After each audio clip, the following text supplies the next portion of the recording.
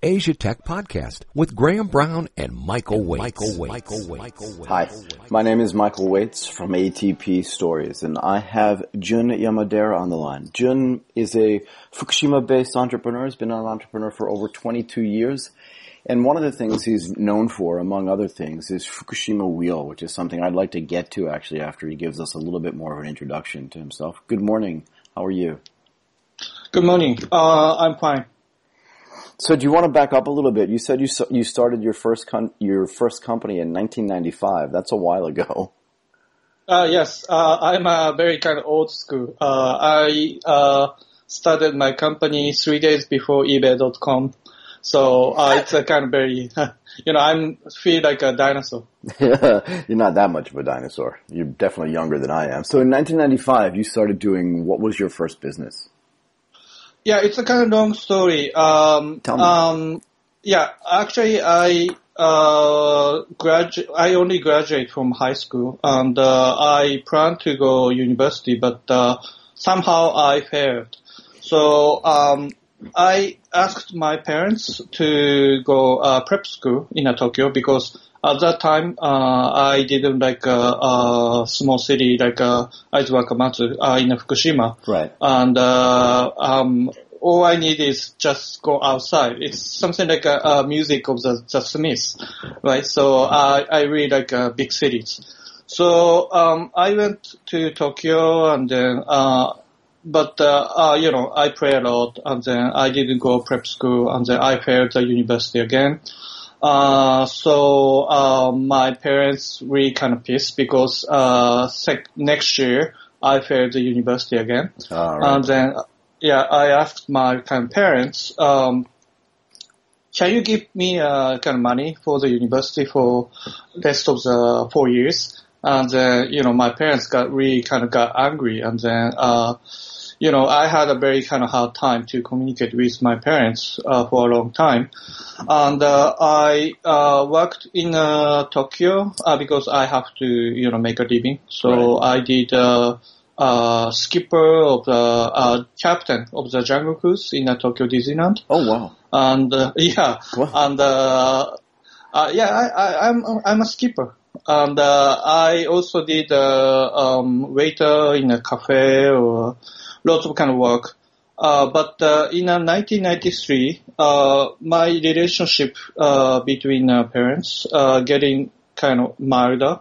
And I always wanted to go back to hometown, because I love my hometown very much. So in 1993, Aizuwakamatsu, my city in Fukushima,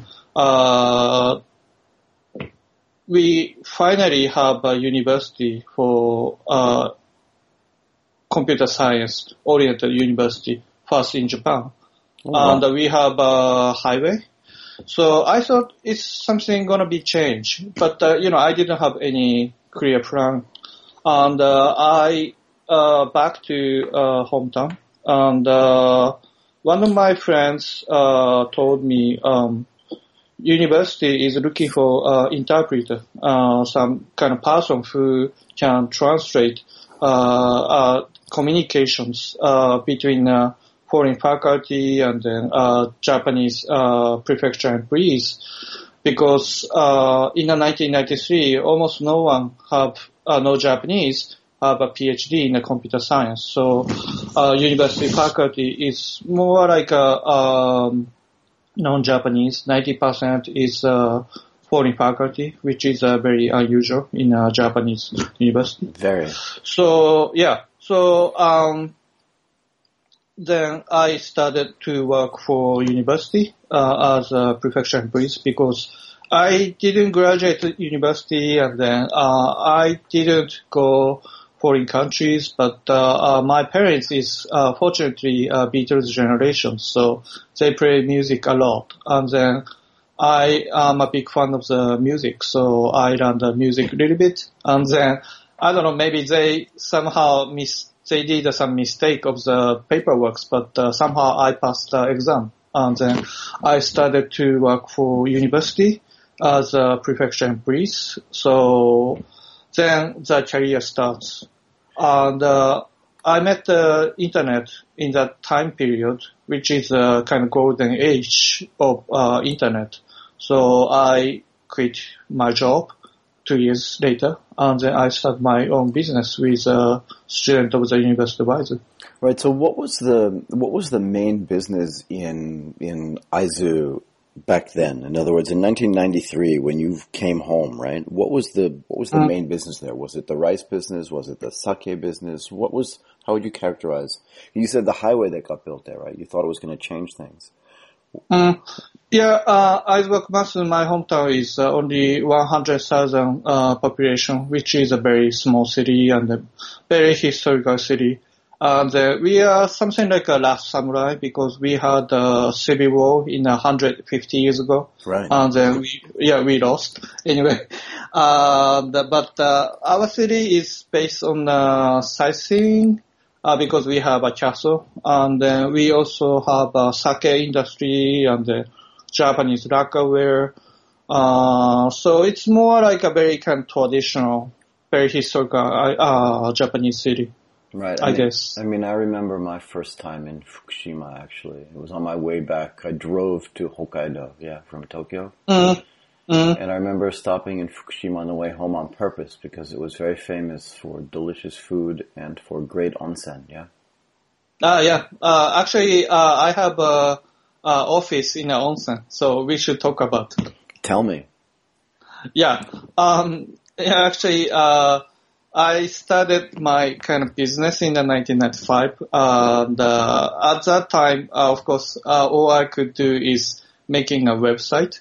Because in 1993, 1994, there is almost no one to have access to the internet except people in the academia. Right. And I was lucky enough to be right time, right place. So I started my my careers making a website. And then in 1995,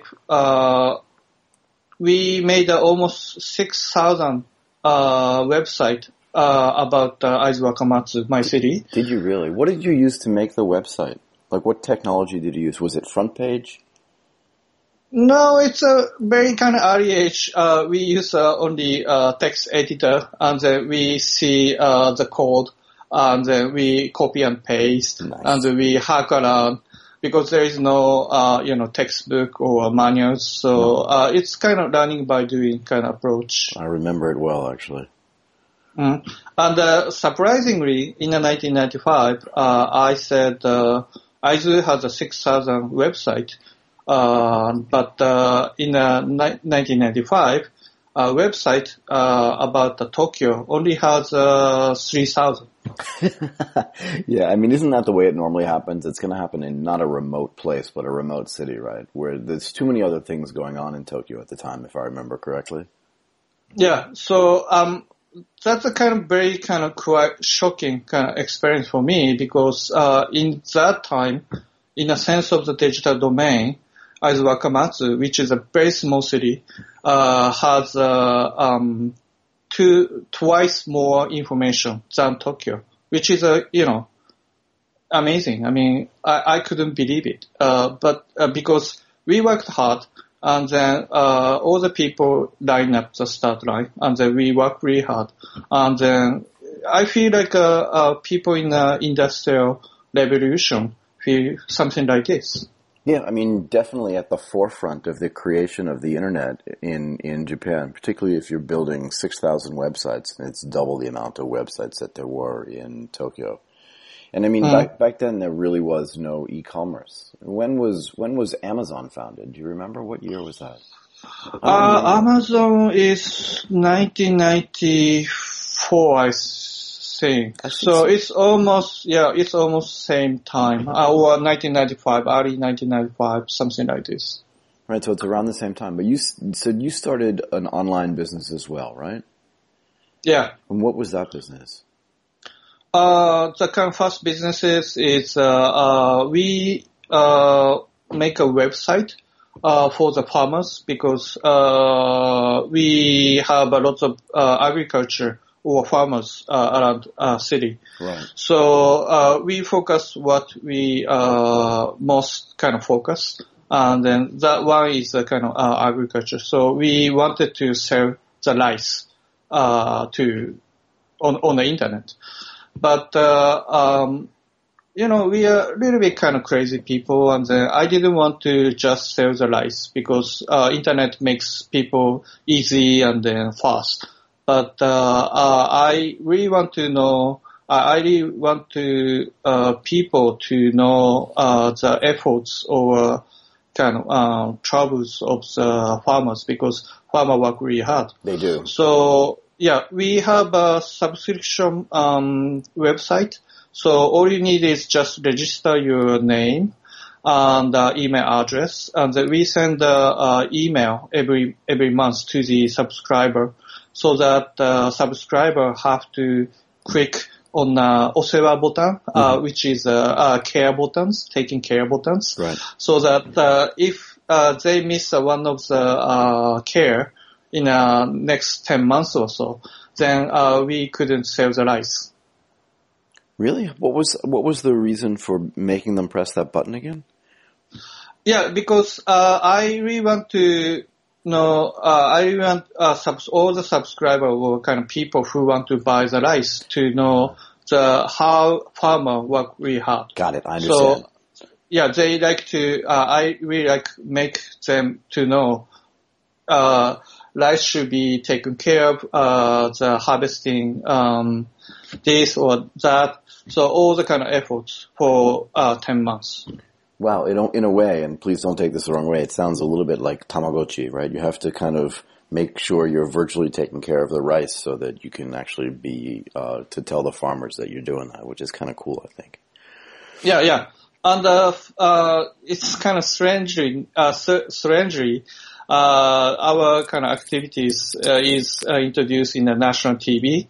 And the national TV has some access to the cable TV in Los Angeles. Right. So we got the order of the rice from US. And then I was really kind of, worried about, because the year before, we had some kind of trouble of the harvesting rice. Right. And we import first rice from Thailand. So it's a kind of big issue in Japan. So I went to some office who manage exporting and importing rice in Fukushima. And then at that time I was 26 years old or something. It's kind of, grungy kind of fashion, long hair guy. And then I went to that kind of office, and then I asked them, can I export rice to the US? And then the guy in the counter says, oh wait, so you need one only single paper, because last year we changed the law. So all you need is just fill up one application forms. And then I did. And then I could successfully export the rice. But it turned out I'm a kind of fast exporter of the rice from Fukushima. From Fukushima to the United States. So not only were you the first web page builder and website builder in Fukushima and also out of Aizu, Wakamatsu, but you were also the first person to export rice. That's pretty amazing, don't you think? Yeah. Anyway, back to the onsen kind of story. Please. At that time, we are on the newspaper because it's very rare for Japanese young people to start own business in early age. So we are on the newspaper, and then we got a phone call from one of the ryokan onsen hotel in the regions, and then the owner of the ryokan said, "Can you make a website for us?" And then at that time I was very honest, so I said, I can make the website for the onsen.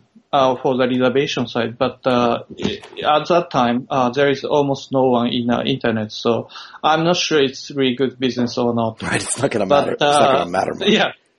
Yeah. But he said, "Oh, no. I mean, I just want to support young people, so please get the money." and then make the website. That's super. So, yeah, I really kind of supported by the people in the community because it's a very small community. And then we have a really good relationship with them for last 22 years. And then it's very close to my office, only 5 minutes drive from. What's the name of the onsen? I mean, and the it's it's a Takinoyu. Takinoyu. Yeah, that's great. One day, I visit their hotel and then I asked, you have a pretty much kind of empty space in a weekday daytime, because most of the kind of guests come, weekend and then they stay, in evening, right? Right. But, we work in daytime, weekday. So, but the space is for free. It's kind of sharing economy. So I asked the kind of owner of the ryokan, why don't you rent this space for free for us? And he said yes. Wow. Because it's just there. Right. Why not, right? Yeah. So you kept your office at Takinoyu? Yeah. And also, I also have an office in ski ground, middle of the ski ground. So did you ever move back to Tokyo after you came home? No. I was going to ask, why would you? It wouldn't make any sense. The lifestyle in Fukushima or in any sort of outside part of Tokyo seems to be a lot better lifestyle, no? Yeah, that is pretty much good question because, my kind of idea is, in a kind of, old time, people all go to, big cities. Right. But, internet makes, everything change, right? And, people can make a living in a small city, even Aizu small city. But, I have a really big kind of different viewpoints because, biggest problem of current modern world is big city versus rural areas. Yeah. But I'm more like a kind of picky person, so why not we have? Actually, I really like to reduce the risk where I live or where I, base. So sometimes I really appreciate entertainment in a big city, right? And then restaurants in Tokyo. But sometimes I pretty much enjoy quiet, nice environment in Aizu Wakamatsu. And I really like a very less humid summer in San Francisco, and I really like a very romantic season in Christmas seasons in Europe. So all I want to do is traveling around all the time, and then stay many places, and then thinking this sketch of the lifestyle. Yeah, I mean, this is the classic concept of being a digital nomad, right? The idea that the internet allows you to live anywhere and get the best of whatever location you want to be in at that time. Is that not right? Yeah. Actually, we've got the internet domain name URL. My company is iJapan, so usually people get the iJapanCO.jp, but I got the domain nowhere.co.jp. I saw that. Yeah, so if you are kind of pessimistic, people always think about, there is nowhere. But I'm more like a kind of optimistic, so I would rather say now here instead of the nowhere. Yeah, fair enough. I mean, it's a great concept of what it actually means to have to be in a particular place, I think, right? So a very different concept, yeah. It comes from my kind of first impact of the internet, because when I see internet in more than 20 years ago, I feel like, I could live anywhere, living anywhere. So that's a quite big impact for my life. So after that, my kind of philosophy is living anywhere, nowhere. Yeah, I've pretty much had a similar philosophy, right? And I agree with you, except our seasonal choices are probably different. Okay. No, it's true. I mean, so my idea is I'd like to be in Japan in the springtime, right? and I'd like to be in Europe in the early summertime, and I'd like to be in Thailand in November, December, January, and February, just because the weather's so amazing. I like the heat, right, as opposed to the cold. I don't like to. I don't like to ski. Really? So maybe we are kind of perfect match to share our kind of estate. I was going to say. It sounds perfect actually to me. So when you're gone, I'm going to be living in your place. Yeah. And you can do the same for me. So can you do me this favor? So now that you've had all this experience on the internet and all this experience of traveling around the world, right, and being a pioneer, I mean, I would say, if you let me, we didn't even spend any time talking about, the computer graphics and all the other stuff you did for Japanese history, and also, the medical and IT stuff you did. But you wake up one day in March in 2011, right? And you kind of feel like it's going to be a regular day, and it ends up not being so regular, to be fair. Were you in Aizu Akamatsu when the earthquake hit? Yeah. Do you want to talk about that a little bit? I can share with you where I was. I was in Tokyo, okay? And I was on the 20th floor of something called New Otani Garden Court. And you may or may not know this, right? But I was involved in the financial markets. The Japanese stock market closes at 3 o'clock in the afternoon, and the earthquake hit Tokyo at 2:47. So I remember clearly, like, the impact on my life and my existence, and I remember sort of the sort of integral fear for those of us that grew up in Japan. I mean, I'm probably older than you, but I lived in Japan for 22 years, and experiencing an earthquake was like a daily experience for those of us that live on a fault line. And yet this was something different, I thought. So do you want to just explain to me what was going through your mind at that time? Because I think it's a really important part of the story, particularly as it relates to Fukushima Wheel, which I really want to spend some time talking about. Yeah, actually, this actually very much changed my life. 20 years ago, first I met the internet. I feel like I see a kind of future of Japan, or a future of the world. Because because all the technology makes me, future should be something like this. Right. But then I committed all of my life for my kind of work. But gradually, I thought life is too short, and so that's why I must work really hard. But gradually, I forgot such kind of concept and the ideas, because life goes on. And then when I had an earthquake, I was in office, and of course it's very kind of earthquake which I never experienced. So I was very kind of terrified. But we have something like 20 employees in our office, and then everyone got panicked. But my city is 100 kilometers away from the coast and the nuclear plants. Pacific Ocean side, 100 kilometers away.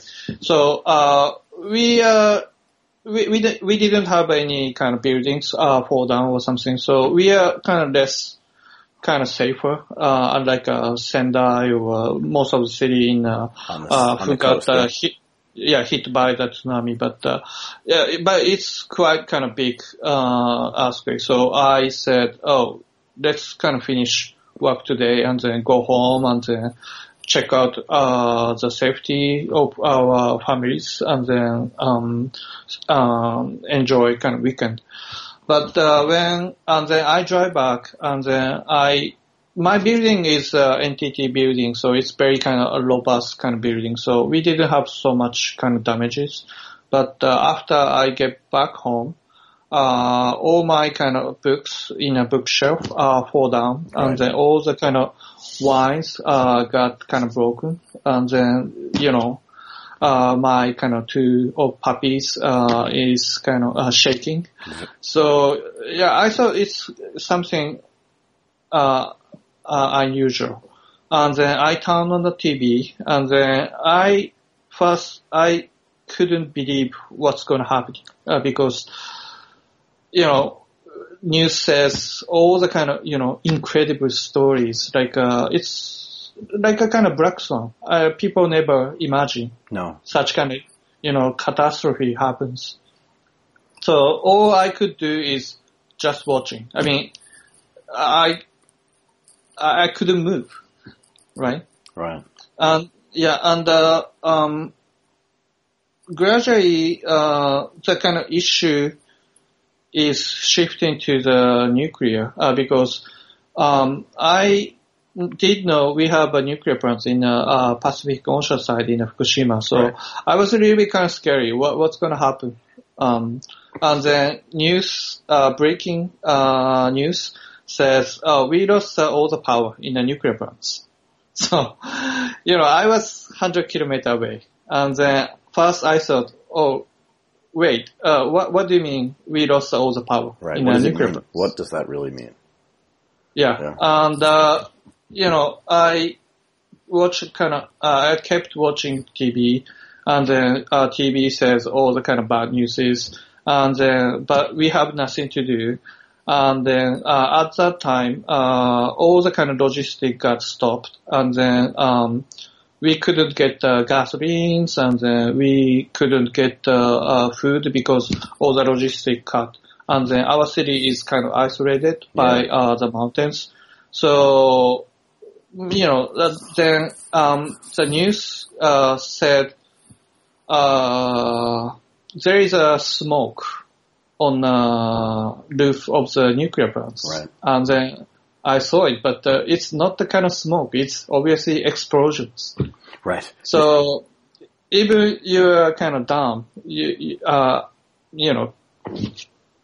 I could get the idea. It's really something dangerous. Terrible things happens.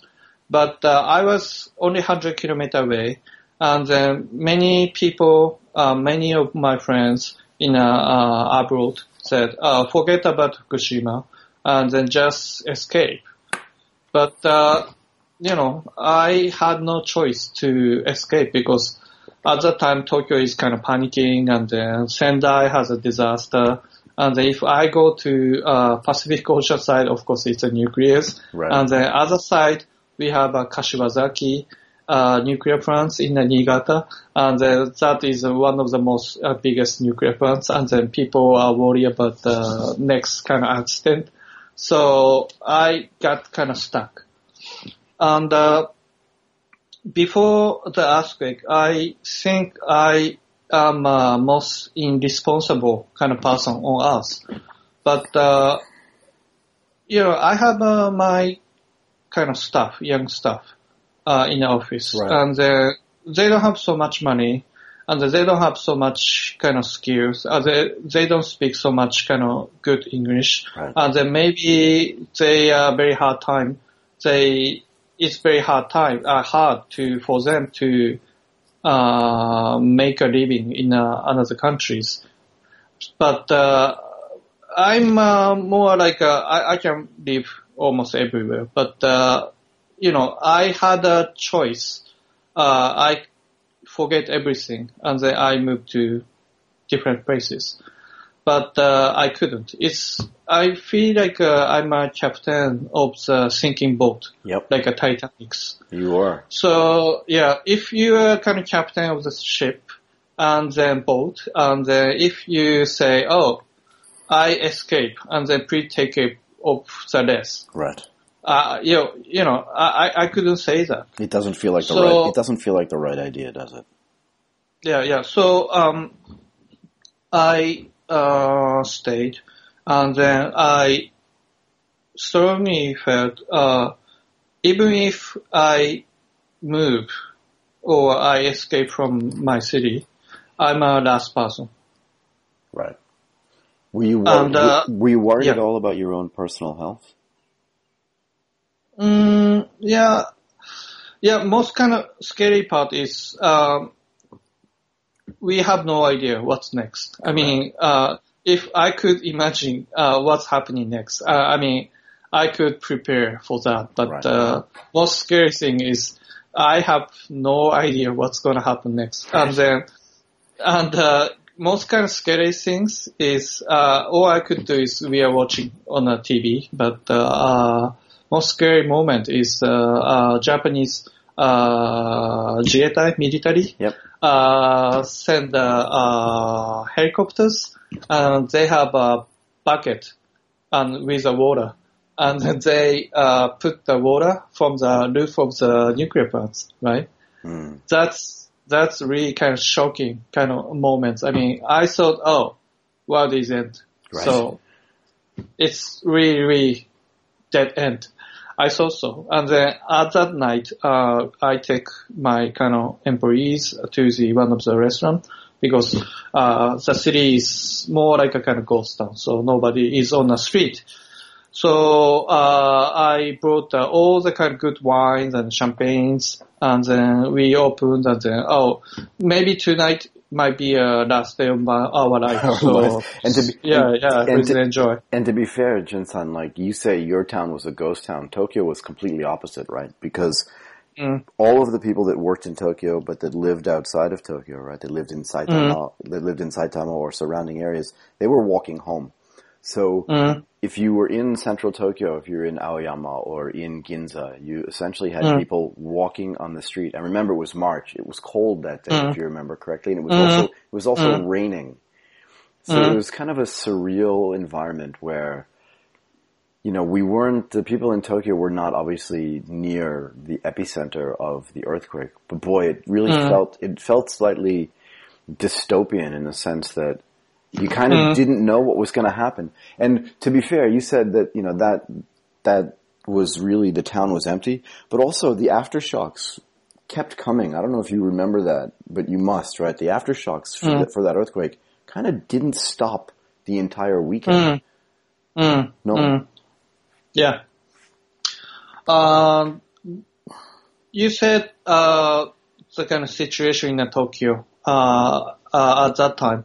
Actually, it gives me lots of kind of feedback for my project Fukushima View, because as I said, our city is based on tourism. Yep.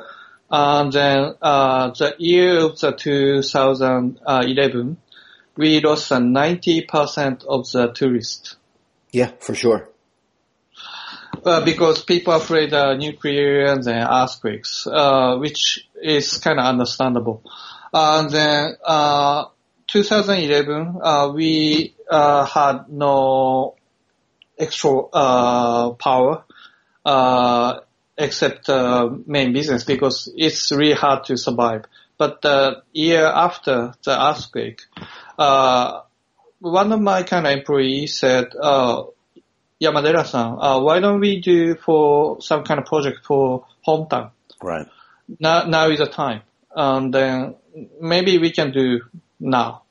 And, at that time, my kind of first idea is very kind of simple. And how we have a tourist back.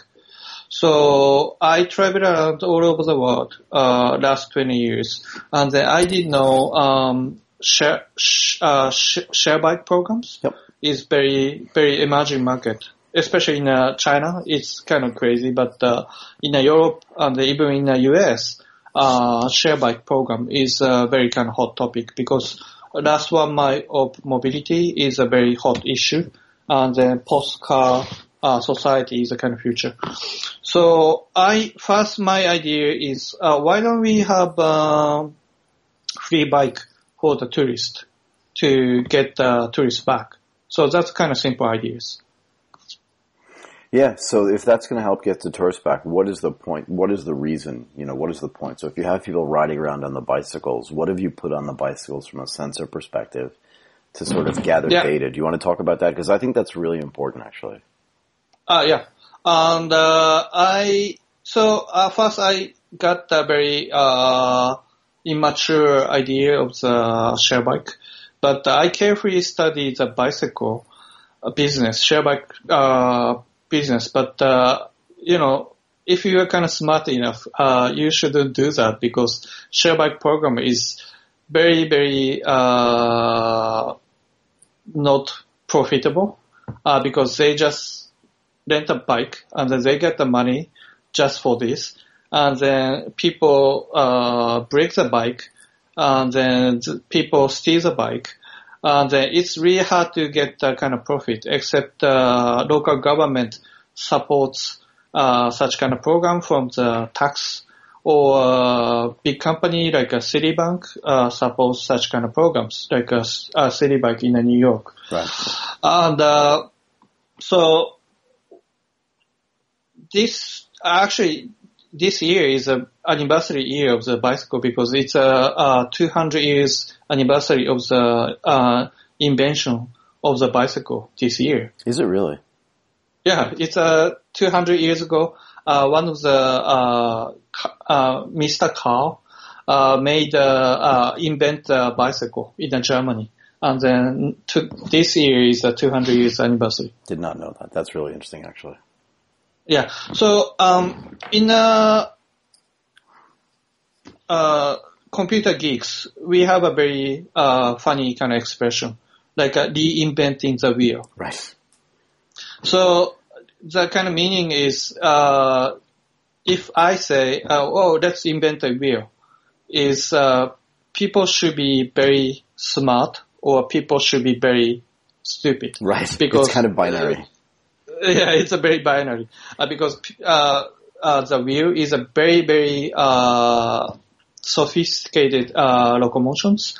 And but if you are smart enough, you can reinvent the more than the wheel.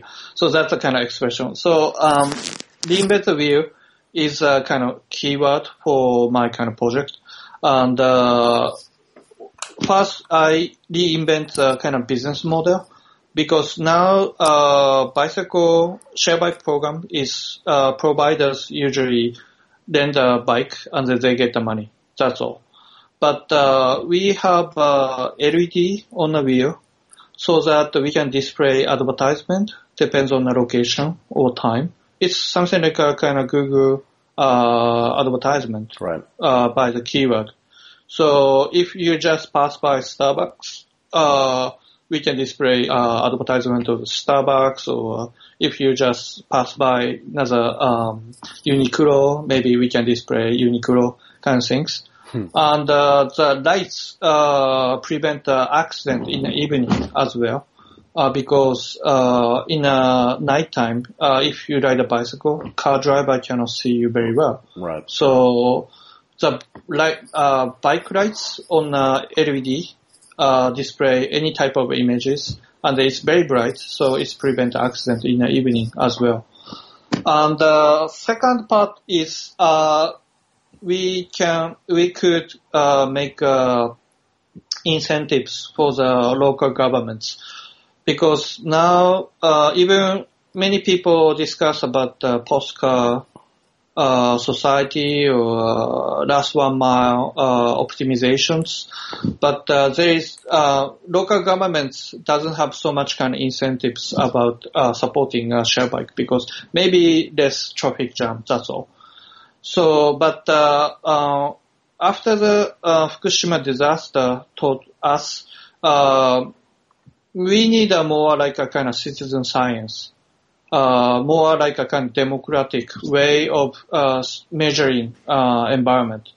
Because I think 3/11 is a disaster, but the most biggest disaster is a kind of trust issue. We lost a trust because I'm not, I don't believe conspiracy, so I don't think government showing the kind of, lie.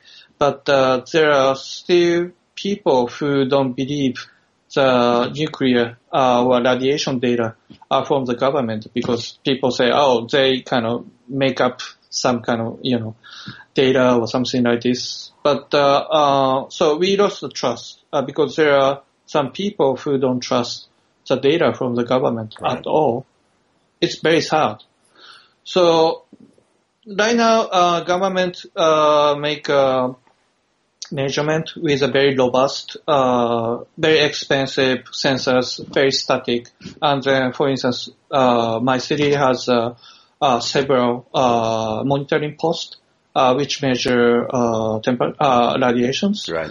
But it's very few. So, but the radiation is almost everywhere, right?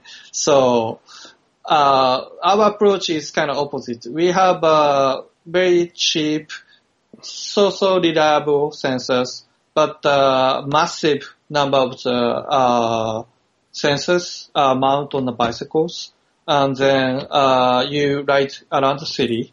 It's more like a kind of democratic because we have main purpose of measuring measurement of the radiation is not measuring of the radiation because tourists or people in a community just riding a bicycle, and then all the kind of data of the radiations. Now we have other sensors like CO, NOx, temperature, humidity, and the radiation. Right. So we collect such kind of data every 5 seconds, and it's all up on the cloud, and then we see more data around your neighborhood. So you see how your neighborhood is kind of polluted or not.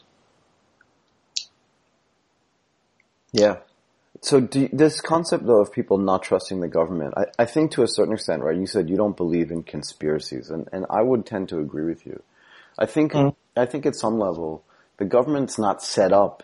They don't have the infrastructure in place to be able to do the same type of democratic measurements that you're doing. And I think that's where, all great entrepreneurs look at the market and see gaps.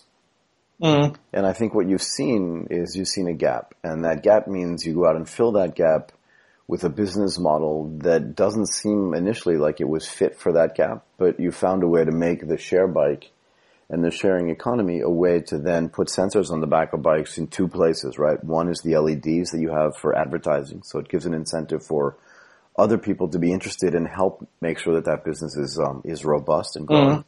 But also, if tourists and even locals are going to use those bikes to share and ride around, they may as well be sort of democratically measuring the information, right? So the problem in my mind with having three ridiculously robust sensors, right? So the ones that the government have put out, it really means that there's no way to tell. Like 3 data points is not statistically significant enough to understand what the outliers and underliers are. But how many bicycles do you have? Now we are approaching, we're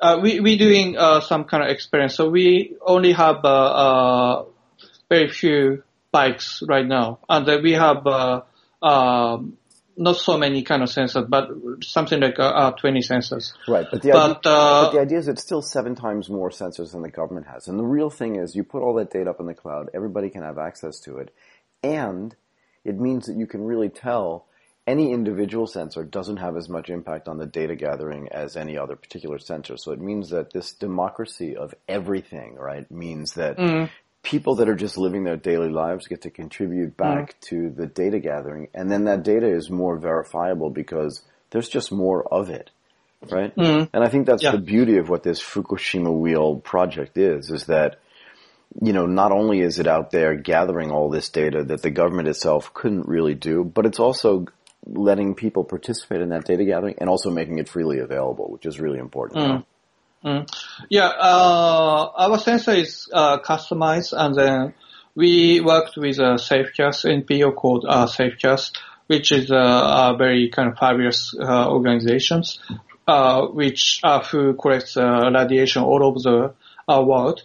And then we use their sensors, and then we modify their sensors, and then we add some extra sensors. So that's why we have a very few sensors right now. But SafeCast is a kind of global kind of NPO, and then they have more sensors, of course. And then last year we collected more than 60 millions data set all over the world. Right. It's a kind of victory of the citizen science, because in a kind of ancient time, all the kind of data or all the kind of academic presentation is done by people in academia who has a very solid authority. But right now, sensor is kind of cheap enough, and then we have a cloud, and then we have a way to get such kind of all the data from everyone, and then people can be scientists. Yeah, I mean, what did you call it? People science? Citizen science. Citizen science. I think it's a really important concept. And a couple of weeks ago, you may know, I did get on the phone with Peter as well, and we spent some time. Okay. Yeah, we spent some time talking about Safecast. And one of the reasons why we wanted to talk to you is we wanted to understand how that concept of citizen science is being implemented really in the field. And this is the perfect example in my mind. This whole concept of the Fukushima wheel. And I like the title too, like you said, reinventing the wheel, which is kind of, it's a sort of ironic and funny statement to make, right? Because the wheel has been around it's one of the earliest inventions of man, right? So it's been around forever. And yet there are new uses for it. And this whole concept of citizen science, via Safecast, but through Fukushima wheel, I think is really important. And again, you've found a market gap, and you're filling that gap with citizens who are more than happy to ride around on bicycles and continue to do this. And I think particularly in the context of what happened in Fukushima in 2011, it has to raise the awareness and the necessity for citizens themselves to be able, because if there's a lack of trust, how do you get that trust? You go out and you do it yourself as a community.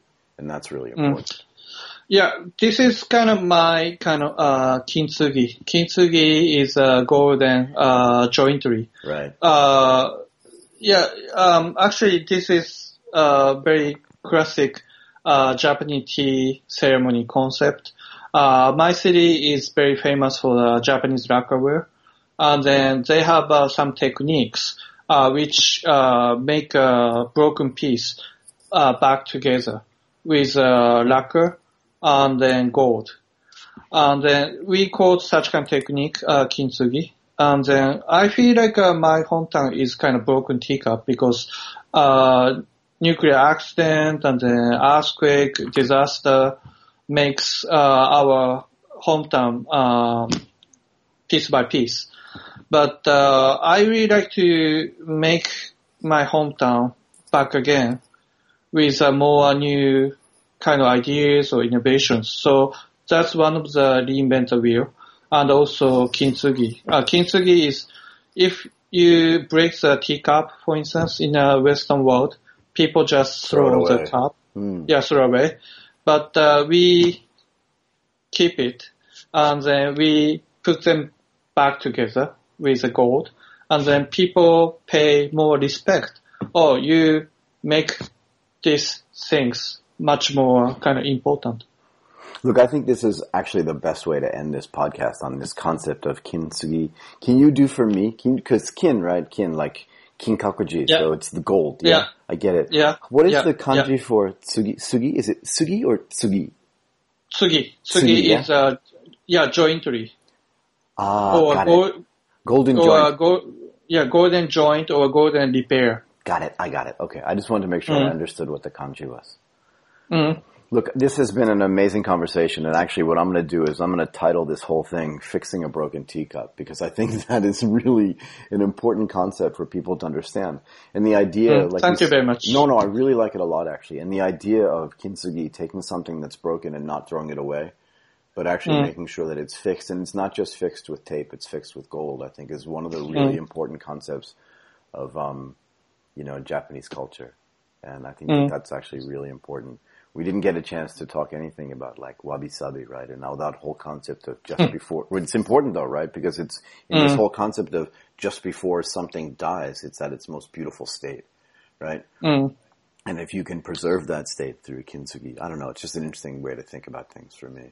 But look, for someone like you who's been at the forefront of a whole bunch of things really, and then to end the conversation with his concept of fixing a broken teacup, I think is perfect. So I really want to say thank you to you, not because it's an inspirational story for me. Remember, I was in Tokyo, so very different experience for me as it relates to the Fukushima earthquake, right? And what happened in Sendai and what happened on the coast. And it's just great to be able to talk to somebody who was there. And I didn't realize that you would not have known right? If you're in Aizu, Akamatsu, and you're at your office, just like a regular day, there's an earthquake, which is not such a rare occurrence in Japan, and definitely not a rare occurrence in Fukushima. But because power goes down, and cell phones aren't working, your access to information, internet or not, meant that you may not have known that there was a gigantic tsunami. You may not have known in the middle of the day or at the end of the day that there was a problem with the nuclear reactor until you got home, right? So we watched all of this happen in real time, which was both good and bad, yeah? Anyway, just actually, Steve Jobs once mentioned computer is a bicycle of the mind. Right. So now is the time to back the technology back to the bicycle. That's kind of my idea. That's awesome. Okay, look, I really want to say thank you, Jun Yamadera, Fukushima Wheel, but all the way back to just being the first exporter of rice from Fukushima to the rest of the world. It's been an incredible life so far. I don't think your impact is over, so thank you so much. Thank you very much. Oscar Wilde, in a kind of British author, said, where there is a sorrow, there is a holy ground. So I believe Fukushima has a future. Thank you. I agree. Thank you. You've been listening to Asia Tech Podcast. Find out more at www.asiatechpodcast.com.